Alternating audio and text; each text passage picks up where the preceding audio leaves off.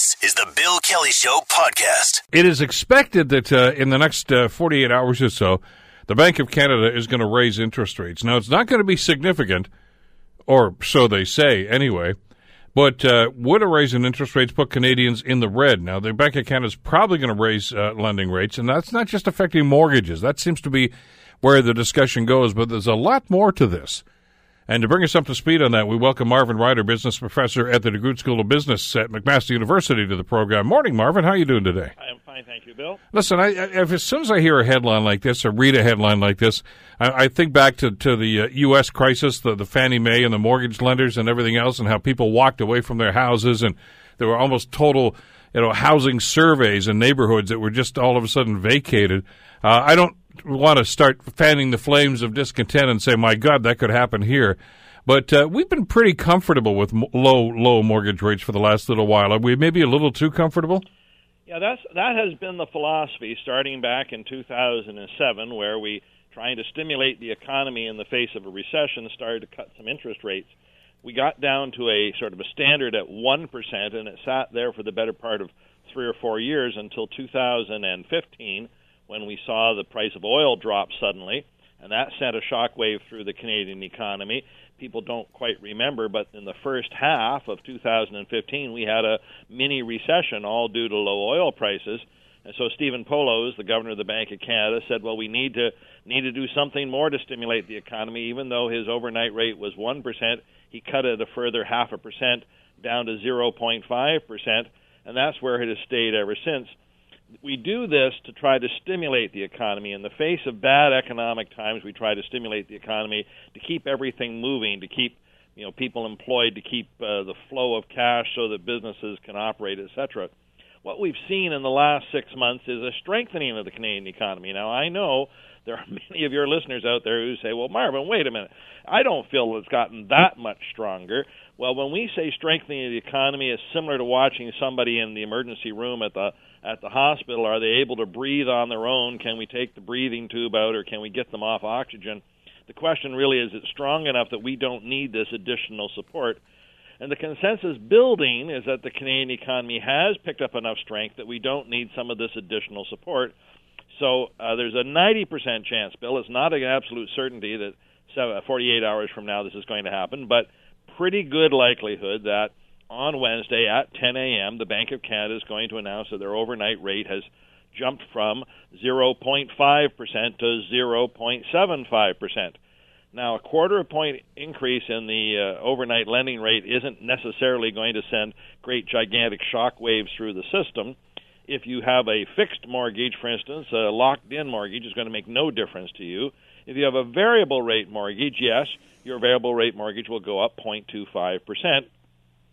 But, for most Canadians, that's not going to be that much. For instance, if you owe $100,000, 0.25% means you're going to pay another $250 a year. Divide that by 12 months, that's $20 a month. I think we can cover that. But also, and I think this is what's forgotten, is that not everyone has a mortgage, but many people have a home line of credit. Yeah, let's talk about that, because that's the new era of economics here, isn't it? Right. Well, new to some. I know I personally had one for over 20 years.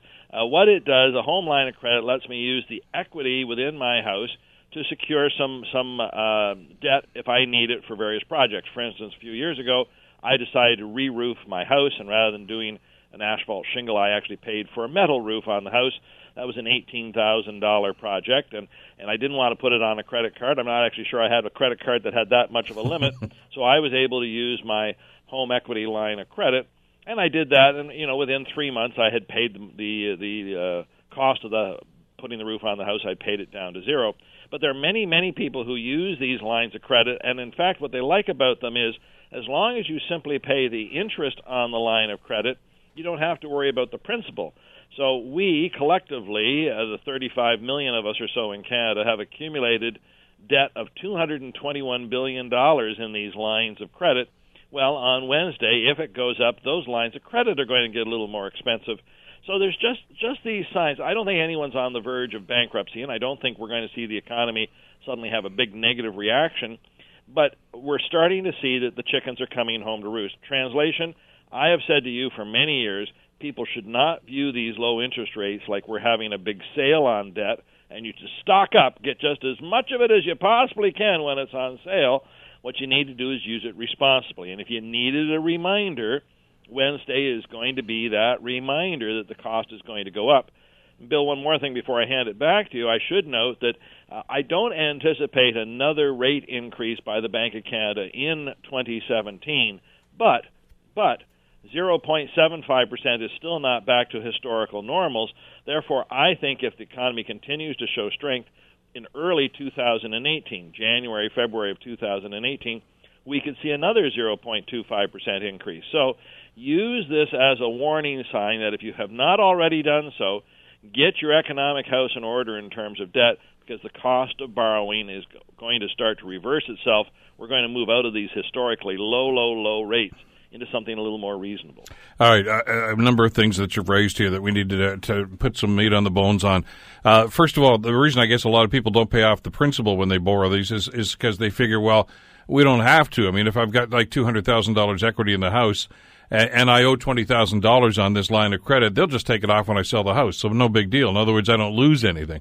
But it is cash available to them right now, so it's not maybe the wisest economic thing to do, but it is it's short-term thinking, I suppose, really, isn't it? Well, it is short-term thinking, and like all debt, I think it's nice that we can use it when we need to. I had an emergency where I had to put a roof on the house, and I didn't quite have all the cash at the time. It was wonderful that I had access to that instant line of credit, but I treat it just like I treat a credit card. I am better off financially if I'm not paying interest on debt, so I always think of any debt I assume as something that I also want to pay off just as quickly as I possibly can. I get the idea that you don't have to do it, but just because you don't have to do it doesn't mean it's a good idea to continue carrying it on. You're right. If you leave it there and you sell your house, yes, it'll be paid off when you sell your house. And I know people, again, have said, well, I'm not worried about that because look at how much my house has gone up in value. I paid, $300,000 for it, and now it's worth $500,000. Well, again, these interest rate changes, not only are they going to affect borrowing, but they may affect the value of your houses. We've seen a cooling of the housing market, mostly so far in terms of volume. So the volume has gone down, but prices have stayed pretty consistent. For now. For now, right. But now that the interest rates are going up and the cost of borrowing is a little more expensive, we may see housing prices stop that upward march and, in fact, maybe reverse. I don't think, again, hugely, but if the market fell 1 to 5% in terms of value, that might send a signal to people as well that you've got to get back to operating with credit and debit, et cetera, just as reasonably as possible. A couple of other things about this. When you were talking about the impact this is going to have on Canadians, you use the example of, say, $100,000 on a mortgage. And from mathematical purposes, that makes a lot of sense because it makes it easy to understand. I don't know too many people that have a $100,000 mortgage anymore. For the 2% of homeowners that have $100,000, most of the ones I know had $200,000, $300,000, $400,000 in some cases. So multiply the example you just gave by whatever that is times of 100. And it's not significant necessarily. I don't think it's going to cause people to walk away from their homes, but it's going to be a problem. And then add on to that, sadly, Marvin, I know you've been saying for years on this program that people should get a hold of their debt. They're not listening to you, sadly. A pox on them for doing that, but they're not. Canadians have more debt than they've ever had in the history of this country right now. So it's not just mortgage. It could be car payment. It could be home equity loan. It could be any number of different things. And it's ba-ding. All of a sudden, you've got a pretty substantial increase in the money that you have to shell out every month now. Right. So let's deal with your first example, sure, that your mortgage is more like $400,000 than $100,000. So now we're talking about an $80, $85 a month increase in the cost of your mortgage. Again, I don't think that first increase here on Wednesday is going to send you into a tizzy. It is going to tighten your belt a little bit and maybe say, well, we can't eat out quite as much as we did before, or maybe we can't have that extra trip this year that we were thinking of. But the key is, I think people need to understand, this is not going to stop with just one increase. That the Bank of Canada has worried for some time that we have gotten addicted to these low credit prices. They did this to free up cash for the business sector, but you and I as consumers have benefited from it as well. they're going to take these life supports off. They're going to reduce our reliance on these really low interest rates. So if you've not done so, and Bill, I don't necessarily blame people for not listening to me because I sounded like the boy who cried wolf. I kept saying rates were going to go up, and then 2 years ago they went even lower. I really do sound like that voice of doom in the background, but I can tell you now with great certainty that this is the first of many steps you're going to see over the next 4 or 5 years. The next one probably won't be for 6 to 8 months, but use this first step as a warning sign and ask yourself, how are we coping with this first 0.25% increase, because there's likely going to be another one. And if you don't like this one, then do something now so that in 6 to 8 months when the next one happens, you won't be as badly affected. Okay, here's a question of a more philosophical nature then. Things are going well, so all the tools that were in place to make things go well, all of a sudden the Bank of Canada wants to start tinkering with. Are they not running the risk that they're simply going to drive the economy down again? Well, that's certainly a concern, and you might remember what drives our economy is not so much made in Canada, but made outside of Canada. So they're making this decision in part because of the strength of the Canadian economy, but also in part because of strength they're seeing in the American economy, what they're seeing out of Asia, and what they're seeing out of Europe. This is also why they're only going to increase 0.25% and then stand back. It's kind of like, you make a little adjustment on the television set or something like that, then you stand back to see what impact that had on the picture. But they feel that all the signs are saying that they don't need this extra level of stimulus. So, again, maybe the example of the patient in the emergency room, we're going to try taking the feeding tube out. If it doesn't work, we can always put the feeding tube back in. The next setting of the rate of the Bank of Canada is right after Labor Day on September the 6th, I think it is. So we could always put it back, but ultimately, we want to take the feeding tube out. We want to get the patient breathing on their own. This is a necessary step, but they will do it slowly and prudently. I'll also tell you, Bill, that when this year dawned, 2017, I didn't think it was going to happen this year. I actually thought it was going to happen either in the very last setting of 2017 in December or more likely in early 2018. The fact that it's happening or potentially happening 6 months earlier than expected really speaks volume as to how strong the Canadian economy is getting. Well, and that's great, but like you say, the average individual who's listening, as a matter of fact, I would venture to say most of the people that are listening to our conversation right now are looking around saying, economy's better? Really? I don't see that. So it's not filtering down. I hate to use the term trickling down, but it's not filtering down right now to, I think, the average Canadian. I mean, the statistics may be there, but we're not feeling it. We're not seeing it yet. But what does happen, and you've talked about this many times, is when you start to raise interest rates, consumers get skittish and say, you know what, I'm not spending my money. I'm not sure. I'm not going to buy that house. I may not buy that new car. And all of a sudden, the economy starts to stall. So I'm wondering if this is really a recipe for reversing this whole process. Well, this is why you do it very slowly and very deliberately on the way out. Well, remember, south of the border, the Federal Reserve Board has already on its own processed 2 of these rate increases in the last 12 months. In fact, they're poised to do another rate increase later this month. So those people who, by the way, are snowbirds thinking, this rate increase is going to drive up the Canadian dollar, it may actually go up nearly a penny, but I only suspect that effect's going to last a week or so until the Federal Reserve Board raises their rates and the difference changes yet again. I don't think this is going to happen in this case, Bill, but we knew when we were going down that what went down was going to have to come back up at some point. These are not historically sustainable levels of interest rates, and they were going to have to get back to something normal. This debt load of 167% actually says that consumers have overreacted, if you will, to these low interest rates.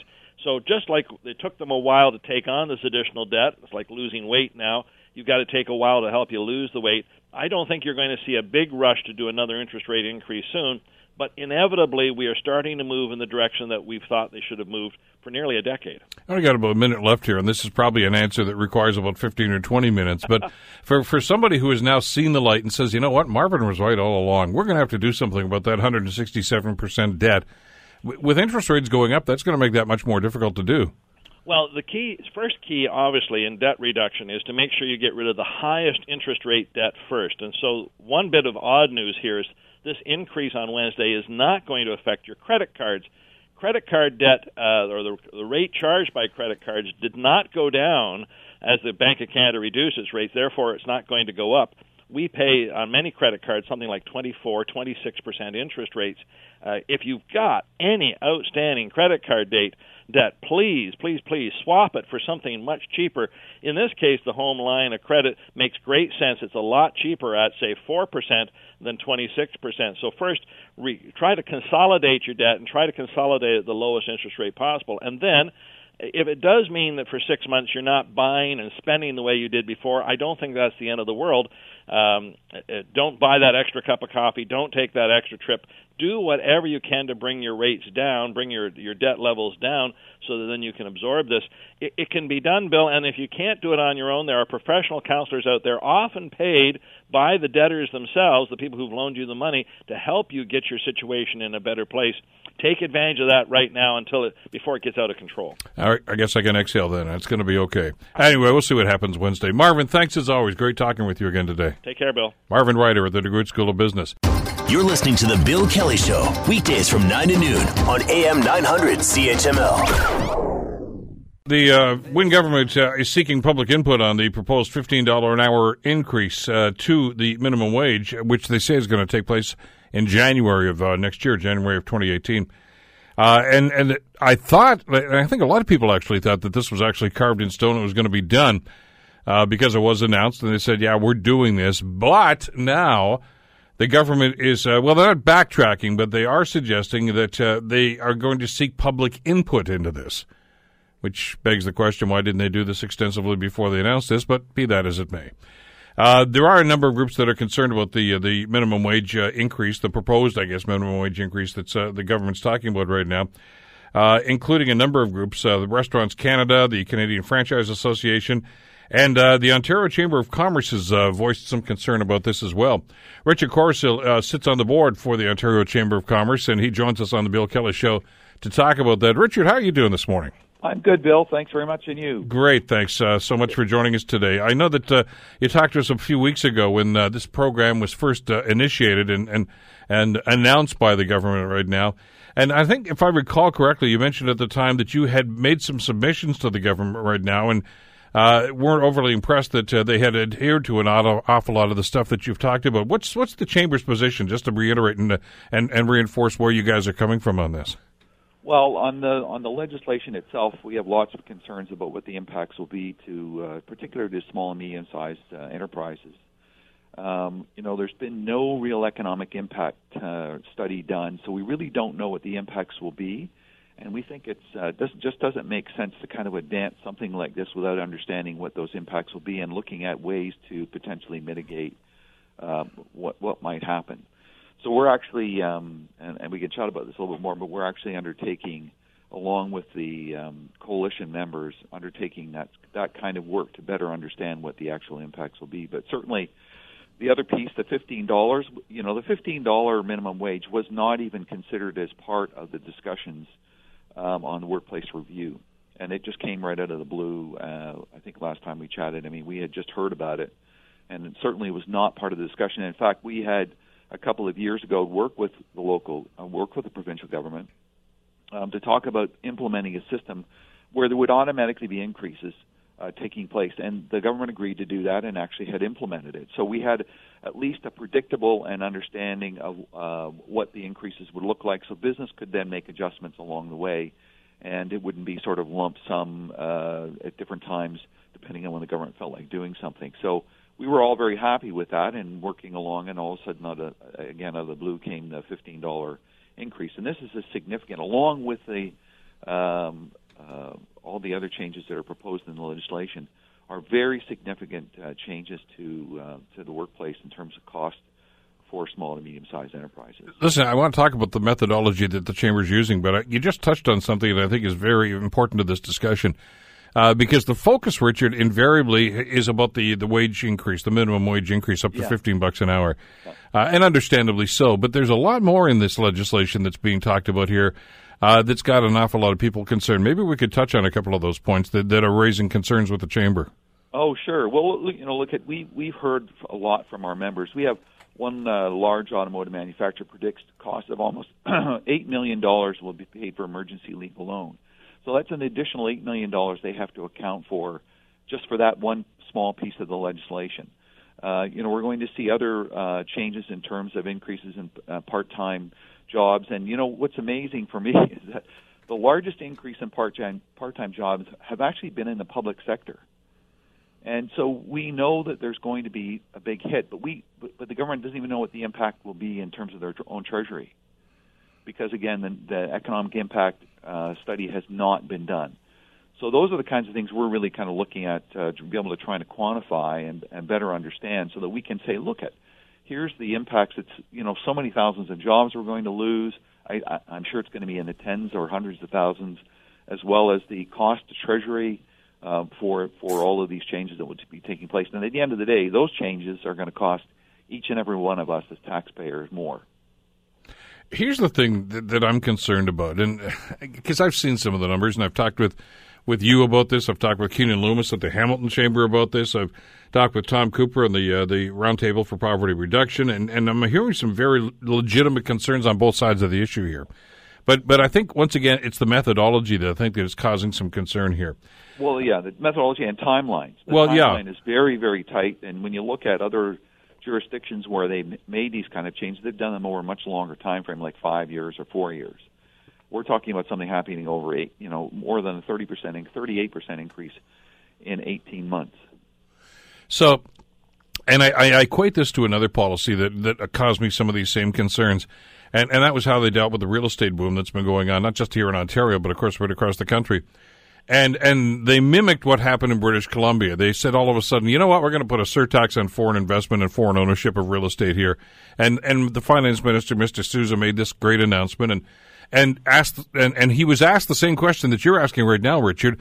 Where's the study that indicates that this is even needed in Ontario? No, well, we'll do that, but I mean, we're going to do this right now because we want to cool this down. Well, the studies come out some months after that and realize that, you know what, there's no problem here. Yeah. There was no problem with foreign ownership. It accounts I think, for about like 5% of the market, and most of the people that are involved in foreign ownership are buying it to make it their primary residence. So there's no issue. Yet they still imposed a tax, which tells me that, you know what, you're putting the horse before the cart here, or the cart before the horse, or whatever it is. They're not doing their homework before they do these policies. And that's not to say the policies are wrong. It's just that if you want to sell this to the public and say this is in everybody's best interest, you should have some data to substantiate this, and they don't seem to do that. No, and that's very frustrating for all of us, certainly in the business sector, because we take the biggest hit, and it's going to affect all the small and medium-sized enterprises. We've heard so many stories of people who are running small businesses just saying, look, for me to be able to make this work is going to be almost impossible. I've got from somebody who runs a small salon who's got 3 or 4 people working for them, it's like almost a $6,000 per employee cost that they now have to accommodate. Well, how do they do that? I mean, it's not like it's just going to, they just can't kind of keep going the way they're going, especially when employee costs or staff costs are one of the most significant, if not the largest cost in many businesses. So what do you end up doing? You either have to pull back on the hours, lay some people off. You certainly won't be hiring new, or you increase your price, or both. So what's going to happen is we're going to see an incremental prices that all of us are going to have to pay, including those that are getting the bump in the wage, as well as we're also going to see employers who've got people, they're already paying them $15 an hour or $16 an hour, and then somebody who's going to come in off the street now, and while that person's been there for 6 or 8 years, this new person walks in the street and gets the same salary. It's going to compress all the salaries within a range, and so everybody's going to want to look for a 30% increase. Well, and that's an interesting argument that I don't know if the government foresaw here, because I've heard this more and more. And I'm of the mind, but I'm not a business owner, okay, that if I'm paying somebody $18 an hour and somebody else $13, and all of a sudden that $13 an hour is being elevated by this increase, that $18 an hour person is going to come to me and say, well, you just increased their salary or their wages by 25%. I want a 25% raise. Yeah, and I there, from a moral standpoint, Richard, maybe no justification for it, but they're going to ask for it nonetheless, and there's going to be a great deal of pressure on businesses to facilitate some of that. Oh, for sure. And so we see lots of implications, and that's what our concern is. Look, we have many business owners appreciate the fact that people, if they're at a minimum wage, want to do better, and the business owners would like to see them increase that. But let's do it over a time frame that makes sense. Let's make sure we mitigate the negatives as much as possible, which means let's do our homework first and make sure that we understand what those implications are, and then look for changes that we can make along the way to make it easier for businesses to adapt. I mean, if I've got companies who are fixed in a contracts today over the next 18 months to 24 months at what their pricing is, and they can't change it. So now you're forcing a 30% increase in their cost structure. What do? Well, what can they do? They're limited in options. And again, this goes back. Let's talk about data now, Richard, and let's talk about accumulating data. And I mean, you've got a strong, of course, background in transportation with work at the airport and with a number of different things happening with the government right now when it comes to moving people and product. And I want to rely on that expertise for just a couple of minutes right now, because studies were done about, for instance, LRT projects and about other transportation policies, and invariably they would cite, well, this happened in Portland, this happened over here, and et cetera. Well, they're doing the same thing now with the minimum wage, and saying, look, they've tried this in other jurisdictions, and I've read data on most of those, and you know what? It's a toss-up. Some of the ones that say it's going to be a disaster say, yeah, but you didn't include all the data. You didn't include some of the fast food places or the coffee joints. Others just saying that, well, it was too broad and you didn't give it enough time frame. I don't know that there is anything you can put your finger on right now that says, aha, this is good or this is bad. We simply don't know yet. That's correct. And that's why we've said, look to the government, if you're not going to do this, then we brought a coalition of members together to say, then we will. So we're looking to an independent party. So it won't be done by any of us. It'll be done by an independent, respected research firm that will go out and actually do the research and come back and say, okay, here's what we anticipate the impacts will be. And then that opens up the door for some discussion about, okay, how do we mitigate some of those impacts? What are the things we can do? Can we draw it out over a longer period? Or are there other things that can be done to help businesses offset some of those costs in the short term? Well, because I don't know that there's anybody that I've talked to in the last couple of weeks since the government brought this issue to the fore that are saying, no, we don't think people making minimum wage should be paid more. Because let's face it, you put more money in their pockets. We all know that. That's a very positive argument. That gives them more spending power. It helps them pay their bills. They'll go out and buy stuff. That generates more economic growth. We get all that. But that's a laudable goal. It's something we should strive for. I get that. But how do you do it? So that the guy that owns that business or the person that owns that business isn't going to come back and say, look, you know what? I can't have 6 people working for me anymore. Well, I'm going to have to. It's going to have to be 5. Or yeah, guess what? I can't. I've got increased production right now, but I can't afford to hire anybody. Well, that's right, and that was one of the things that came out of the Seattle study that was done. That they found actually that the net impact was actually a negative impact on employees because they ended up with less hours. So they ended up no further ahead. But that's happening now. That's not a possibility. That's going on right now. And the concern I've heard from some businesses is that, look, it's only going to get worse if we do this. That sure. You're part-time, Mr. Corsill. I can't afford to give you 30 hours anymore. You can maybe get 10 or 12 because I simply can't afford the increased cost that I've got here. Well, that's bad news for you. Yeah, that's right.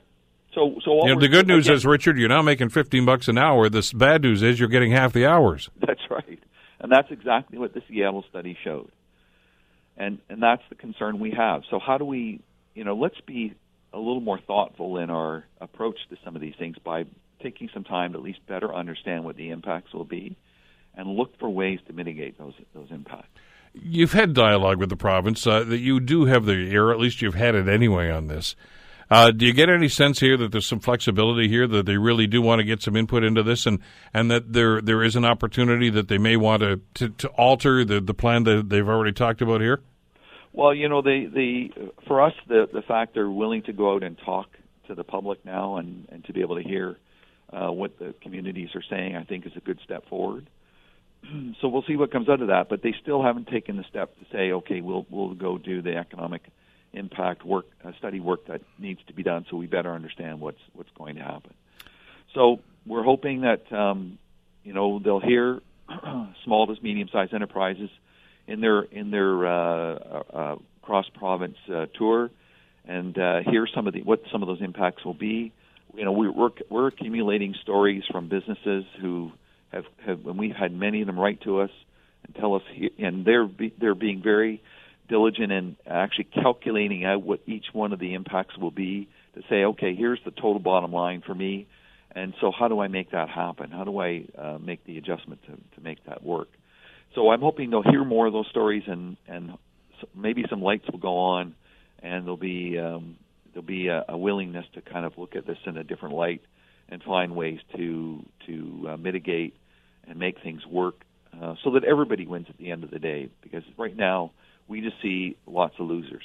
Well, we've had the Labour Minister on, Kevin Flynn, who is the Ontario Labour Minister, was on the program a week or two ago talking about this, and he raised some very legitimate points. But, I mean, he's looking at it from the standpoint of his ministry. In other words, looking after the best interests of labourers. And I get that. And, by the way, just about everything he said, I think, made all kinds of sense. Right. But, again, it's almost like looking at this in a myopic sense. Okay, that's the Labour perspective on this. Yep. And we've heard from the Poverty for Roundtable Reductions perspective, and I get where they're coming from, and I support a lot of what they're doing, and they have the best of intentions. But they're not looking for this, I don't think anyway, Richard, in the broader sense about, well, what's the impact it's going to have on the economy? What's it going to have on business? And I understand that, okay, not everybody that works in business is making minimum wage, but it does have an impact on bottom line. And when governments have instituted policies in the past, and you know this from your work at the Chamber over the years, invariably they've had to backtrack a few months later and say, you know what, we need to do some supportive programs to help these businesses to be mitigated, some of the impacts they have. They haven't even talked about that yet. No, they haven't, and that's the unfortunate part. We're really disappointed that they wouldn't go and do the economic impact study work that's necessary to better understand this. You know, I've heard the minister speak as well, and, you know, he talks about the study work they've done. Yes, they have, in terms of what other jurisdictions have done. But what they did not do is the economic impact study. So to really understand what this is going to mean, and I'm lost by that. I just don't understand how one can go and implement these kinds of changes without really understanding what they are. It's like you or I going to the bank and getting a mortgage for something way more than we can afford and not understanding what the impacts would be. We would never do that. Well, and while the government loves to talk about how Ontario's economy has improved, and it has, the numbers are there, we get that. Yep. This is still a very fragile situation that we're in right now, and there's so many different variables that could turn this. And they've addressed this, and the Premier was quite candid earlier this year, of course, by saying, you know what, we blew it on the hydro file. We need to fix that for the sake of businesses and consumers. Why don't they do that same sort of thing now before they have to make that same retraction a year from now and say, hey, we blew it on this one too? Is do the homework first so that they have solid evidence to substantiate the policy. Yeah, I'm not sure why, other than maybe there's an election coming down the road. But, yeah, I heard that, yeah. But we've taken the view of, if you're not going to do it, then we will. We think it's the right thing to do. It's prudent. It helps provide evidence and understanding of what the impacts will be, and then leads to an opportunity for a conversation about how do we mitigate. Are you working in parallel paths here? You mentioned the Chamber is going to do their own survey here and talk to business folks. You know the government's doing this, so this going around the province seeking input. Are you going to get your information in a timely fashion so that you can present it to the government by the time they are, quote unquote, making up their minds? Yeah, so our target is to be finished by the end of August and be able to present. So we'll be near the tail end, but we're making sure that in each of the communities that they go to, we're doing everything we can to make sure that small to medium-sized enterprises are able to participate and have the necessary information to be able to communicate this big issue in terms of, we best understand what those economic impacts are, and then we'll come out with the results of the study, the independent study, and then hopefully there'll be some willingness and openness to look at what those impacts are and then start talking about how do we manage this better. Well, let's see how they handle it, and I'll certainly be talking with you as you get your stuff done, too. Richard, thanks so much for this. Greatly appreciated. Happy to help, Bill. Take care. You too. Richard Corso, of course, on the board with the Ontario Chamber of Commerce. Still some concerns about how this minimum wage policy is going to be enacted. You're listening to The Bill Kelly Show, weekdays from 9 to noon on AM 900 CHML.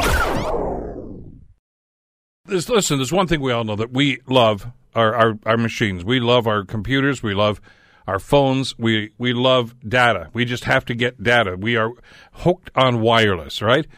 Well, once you got somebody hooked on something, that's rule one, get them hooked. Second thing is jack the rates up because they can't do anything about it because they need to get the fix. Well, that's what they're doing here in Canada. Rogers and Bell are hiking data overages fees at a time when Canadians are thirsting for more. They're begging for more data. Rogers raising the rates over 40%. 400 megabytes. A full gigabyte now costs about $70. Adam Oldfield, the president and CEO of FPM and FPM3 Marketing, and of course the host of Tech Talk, which we do over Friday on the Bill Kelly Show, joins us to talk about this. Adam, how are you doing, my friend? Well, you know what? I'm just collecting those pennies between the couch right now, Bill. I got to pay my data bill, so I'm just trying to find all the copper I can. You know something? First of all, pennies are out of circulation. Second of all, pennies ain't going to do it for you, my friend. You better start looking for toonies and loonies. Yeah, on a very large scale. You know what? The $5 coin needs to come out very quickly to pay for the wireless costs that are going up. And this is interesting that it's coming out and this announcement is happening. I was a little perplexed. Honestly, I kind of was stunned. And as you know, I have an account in the U.S. I'm with Verizon with my U.S. business. And in Canada, I have the Rogers. I'm with the Rogers Group up here. But I also have, for my office, internally, I use the Freedom, previously the Wind. And for those reasons specifically is that I can honestly tell you across the board, the experience on all three platforms. This is something, Bill, literally, Michelle and I, we were in the States, and as we were down there talking to Verizon, because I'm going to look at maybe updating my phone in the U.S., they have a plan, and we probably heard it. I think that there's been many reports about the fact that you can now get a wireless plan, unlimited. By the way, let's be clear, unlimited is 23 gigabytes at high speed, okay? And then after that, it throttles down. So here's what I discovered. For less than $65, I was able to call in the U.S. anywhere. And that included Mexico and Canada, texting and calling. This is where even the big companies in Canada have the American companies by the throat. When I said, well, this sounds like a deal. I'm just going to get rid of my Rogers plan, and I'll just use the Verizon while I'm in Canada. Wrong. $20 gives you 500 megabytes, okay? And then for each additional 100 megabytes was $10.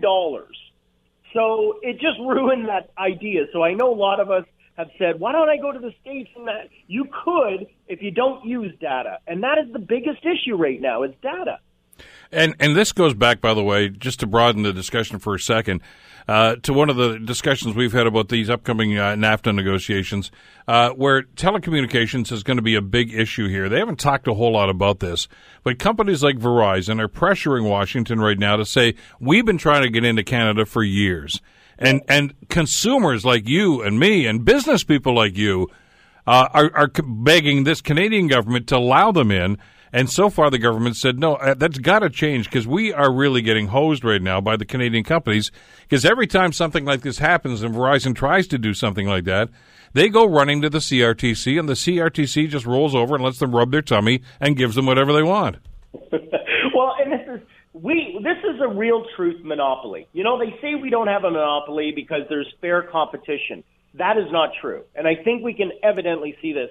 I mean, I'm not sure if you've been reading the reports of what Bell and Rogers are commenting on is that we have more than fair enough plans on the market. Well, here's the challenge we have. One, we as consumers, and I've said this before on Tech Talk, we as consumers in Canada are extremely heavy data users. We are the most innovative civilization in the world that utilizes mobile applications, online shopping. We put America to shame when it comes to being using this technology and using data to its full capacity. Yet we are also the same country that is being handcuffed from being able to fully exercise the ability of utilizing the data. And so with that becomes another challenge is that, you know, we as Canadians are being also encouraged to use online data. Use your phone to the movies. Use your phone to check your gas rates. Use your phone to pay your bills.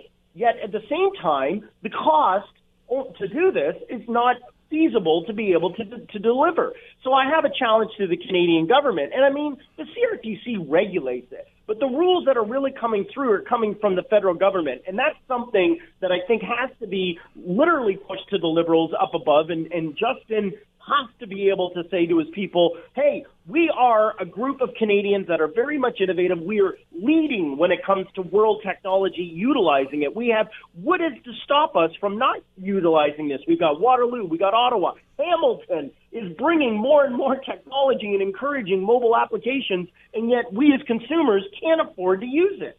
Here's the problem, though. Because the companies have done the same thing with TV and cable rates. Remember that discussion you and I had on Tech Talk a while ago, where they've said, when we complained about the high rates and they said, well, wait a second, we have plans that are far more inexpensive and far more flexible. Canadians can use those. And so, yeah, if you only want to get 2 channels on your television, you can buy those.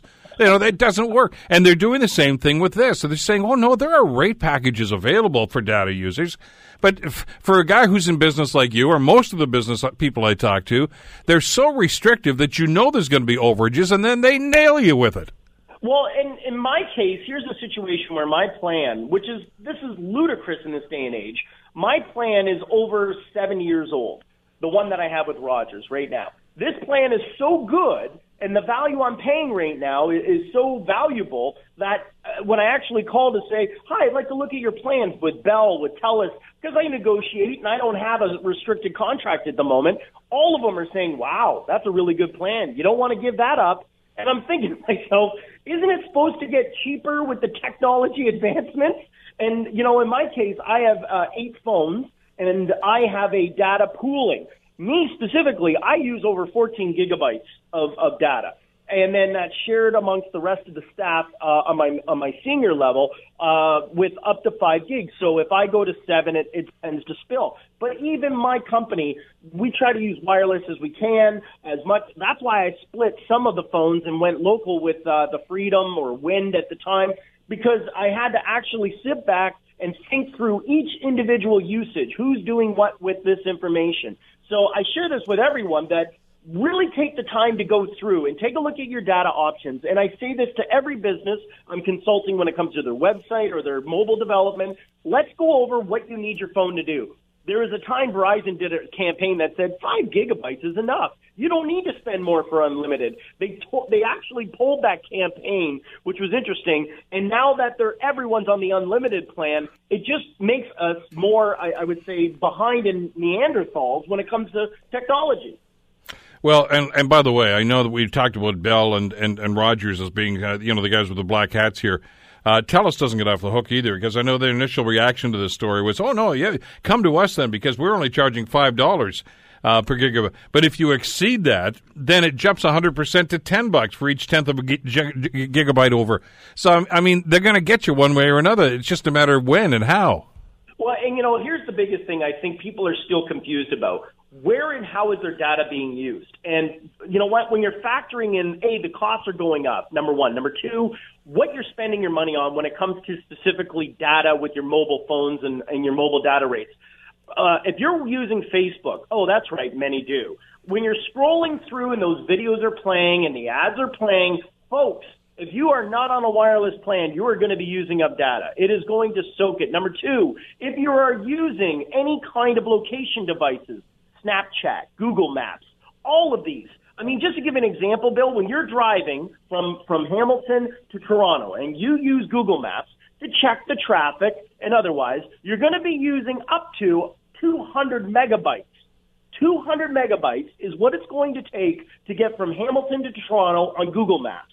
Now, using your just comment on TELUS saying, hey, for each 1/10, I think you said 1/10, with TELUS was going to be 100% more. Just think about that for a moment. Just to get from Hamilton to Toronto, a 40-minute without traffic, 2-hour drive, not including all the other things that are going to be coming in, your emails, you may be, getting other notes, you may be listening to your radio. Of course, you're not using your cell phone unless you're in the back of the car with Hamilton Limo. But if you are using the data on your phone, then you're going to be soaking up a lot of data.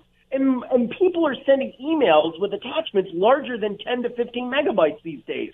This is all adding up. So the fact of the matter is the wireless gods or the network gods out there that are telling us you can only use this much, and if you need more, you can pay more. My recommendation is get rid of the whole home TV, the home internet, and you know what? Why don't we just put more energy if you guys, Bell, Rogers, TELUS, want to get out there and be actually competitive, take away some of those privileges because TV is not as where it used to be, and put that value into the internet, wireless, so consumers and businesses could be able to give them a little more value for the consumer. Adam, you got feet rather on both sides of the line here. Okay, you have an American system for your American companies. You obviously with Canadian companies up here for the stuff on this side of the 49th. Why the argument from these guys up here every time that we talk about these comparators is, well, we can't afford to do that. We don't have the customer base that they have in the States. Therefore, we can't do what Verizon does. Is there any legitimacy at all to that? There is some legitimacy, and I will agree to the fact that we are still, again, I'm going to go back. We as citizens and Canadian citizens, we are innovatively using mobile technology to its full capacity.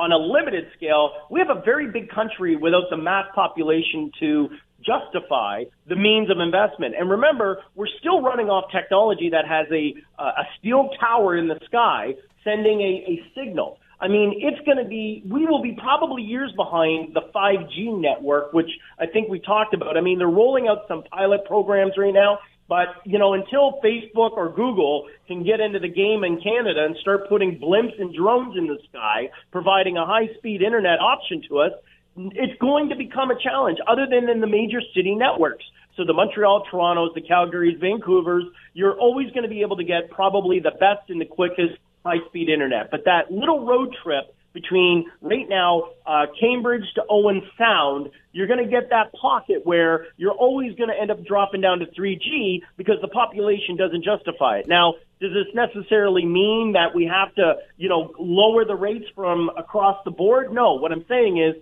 good business practice would be able to have someone come back from Rogers, Bell, TELUS, rethink their business packages and be able to offer that value back to the consumers. There's another element to this, too. Because I heard this same argument a long time ago when all of a sudden the CRTC told Bell they had to break up their monopoly on phone service.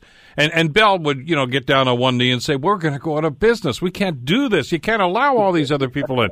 Bell's doing just fine, thank you very much. And now we're hearing this from Rogers and from Bell and from TELUS and even some of the smaller providers right now. You can't allow these guys in here. We can't allow more competition. It's going to drive us out of business. No, it's going to take them. You know what it is? It's going to force them to be smarter. And right now they don't have to be smarter because the money just keeps on rolling in. And we're the ones that are paying for it through the wallet. Well, data is a big revenue source. We know that for the big companies. Just to give an example of how, again, capitalism works in its benefit across for consumers. Google, and we spoke about this actually goes to 5 years ago, Google started providing a Google Fiber network. And part of it was going into cities and offering the infrastructure to start putting up towers. Well, let me give you an example of by opening up some of that competitive market share, Google now provides the hardware installations that Verizon, AT&T, all of them are using Google's towers that they didn't have to put the infrastructure cost in. And in light of that, Google gets now an agreement that they are sharing towers between Verizon, AT&T Mobile, and AT&T, and so forth. So it does make sense that they do work with each other. And right now, the big three are actually helping each other. I mean, part of the CRTC regulation is they have to be able to provide accessibility in markets that normally are not there. So, as an example, if you're in Northern Ontario, I'm on Rogers, it actually will show on my phone roaming, but I'm on a Canadian tower, which is Bell. So it's not that it isn't limited and we don't have enough money. Hey, we as Canadians don't mind using it, and we're willing to invest in it. There is a large value and market opportunity for other competition to come in, and there is more than enough revenue in this country to be able to have all 6 companies, should they ever exist, be able to flourish and survive. Heck, look at Wind. It got purchased by Freedom. That wasn't by accident. It was because it offered a competitive value that consumers were able to buy into. I don't think Bell, Rogers, and TELUS were crying when Wind came in. They did at the beginning, but you know what? It still somehow survived, and they're still making profits. Example, exactly. When are you going to become the CRTC commissioner? That's another topic. We got to break it. We'll talk a lot more about this, of course, Friday, 11:30 on Tech Talk. Thanks so much for this, Adam. All right, thanks, Bill. Adam Oldfield, president of FPM3 and FPM3 Marketing. The Bill Kelly Show, weekdays from 9 to noon on AM 900 CHML.